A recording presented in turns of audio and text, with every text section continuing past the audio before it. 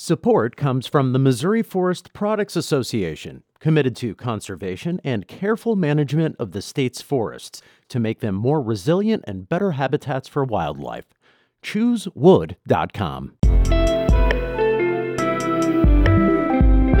From the St. Louis Public Radio Newsroom, this is The Gateway. It's Thursday, September 5th. I'm Wayne Pratt. Ahead, the lingering days of summer draw people to farm stands and farmers markets to buy ears of sweet corn by the dozen. Most choose it for the color. Today I saved 6 ears for someone because we were almost all out, and so I knew she always stopped by and wants the all yellow. But color is not the only thing separating types of sweet corn. We'll explain in just a few minutes. First, the news. Missouri's governor will meet with clergy leaders in St. Louis today to discuss gun violence. Mike Parson will talk about the issue with representatives from several denominations. This session follows a meeting earlier this week between the Republican governor and leaders of the Missouri Black Caucus. Parson has rejected calls for a special session to discuss possible solutions to gun violence. He says the issue should be examined during the regular legislative session, which begins in January. More than 12 children have been killed this year in the St. Louis area, most of that due to gun violence. A Grassroots Missouri campaign is collecting signatures to put Medicaid expansion up for a statewide vote. We have more from St. Louis Public Radio's Sarah Fenton. The Healthcare for Missouri campaign is made of trade organizations, doctors, and advocacy groups. They want to make the government-funded insurance available to people slightly above the poverty line. Currently, only those with disabilities, children, and extremely poor people are eligible. Dave Dillon is a spokesman for the Missouri Hospital Association. He says the Affordable Care Act took money away from other hospital payments, such as Medicare, to pay for the expansion. He also says uninsured people's uncompensated care means other people pay more. We have, as a community of healthcare providers, already been paying for this coverage for the better part of a decade without receiving it. Voters in several other Republican-controlled states have recently passed Medicaid expansions through ballot initiatives. I'm Sarah Fenton, St. Louis Public Radio. Finding care for someone with dementia can be tricky. Assisted living facilities can be costly, and nursing homes may not provide the right fit. St. Louis Public Radio's Eric Schmidt reports the Illinois Medicaid Department plans to change that by expanding the number of dementia care sites throughout the state. Illinois will add 1,600 apartments for dementia patients at 40 care sites around the state. The sites are part of the state's supportive living program, Illinois' version of assisted living, which can accept Medicaid dollars.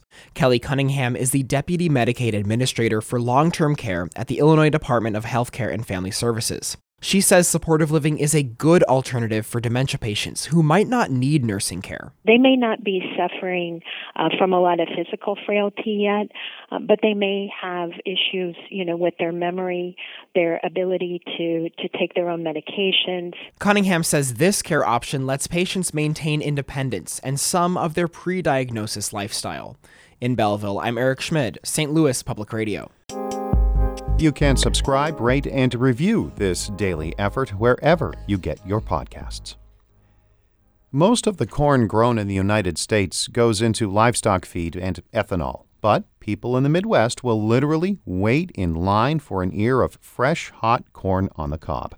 Harvest Public Media's Amy Mayer says sweet corn comes in many varieties, but most people don't know or care what they are.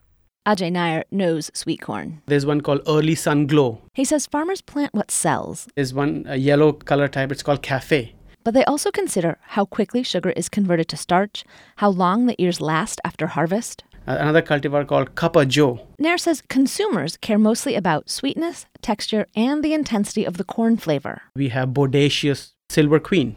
They don't pay a whole lot of attention to the name. There's a cultivar called Temptation. But the Iowa State University horticulture professor says one name has become almost synonymous with sugary, two-color sweet corn. Peaches and cream. It's easy to say, easy to remember, and it's fun.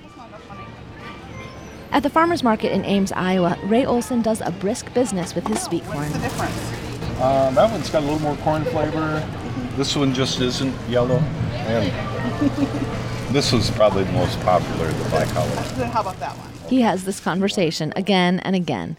Customers want yummy corn. Beyond that, most have little preference. But a few returning customers are more discerning.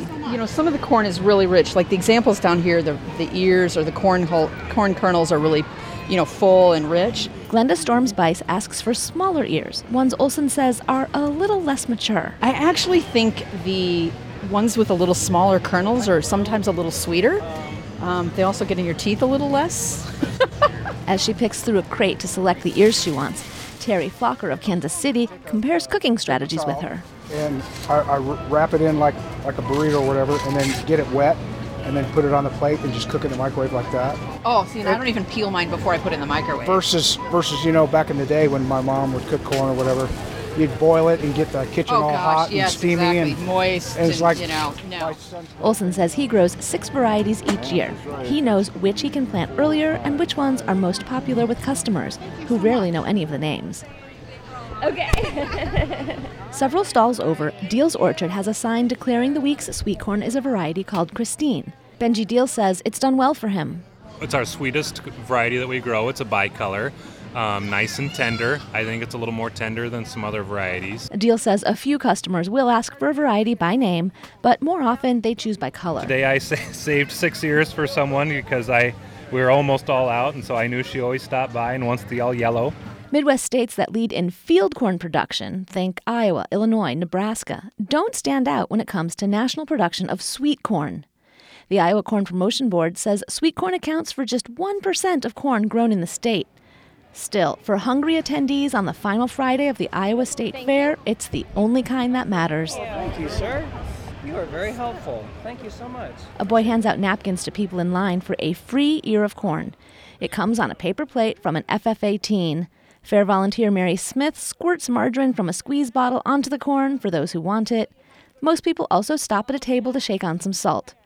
Wade and Stella Hardiman came to Iowa for a family reunion. Delicious. Yeah. Very really delicious. Sweet. It's my first time. Richard Wagaman of Essex, Iowa, may have a more refined palate than some. So I don't know what, it kind of tastes like ambrosia, but it may be some other brand. They've got so many now, but could be peaches and cream or something like that, but it's very good. It's first come, first served until they run out. John Carpenter from Kansas City waits in line with his fiancée.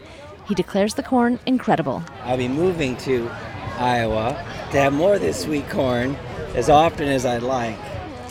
Now, I'm going to find a place to eat my corn. That is definitely an ear of Iowa sweet corn. But what kind was it? Farmer Ron Deerdorf, who grew it, isn't telling. He says anything beyond the obvious, by color, is proprietary information. Amy Mayer, Harvest Public Media. Harvest Public Media is a reporting collaboration focusing on food and agriculture in the Midwest. Shula Newman is the executive editor of St. Louis Public Radio. Music by Ryan McNeely of Adult Fur. I'm Wayne Pratt, and from the St. Louis Public Radio Newsroom, this has been The Gateway.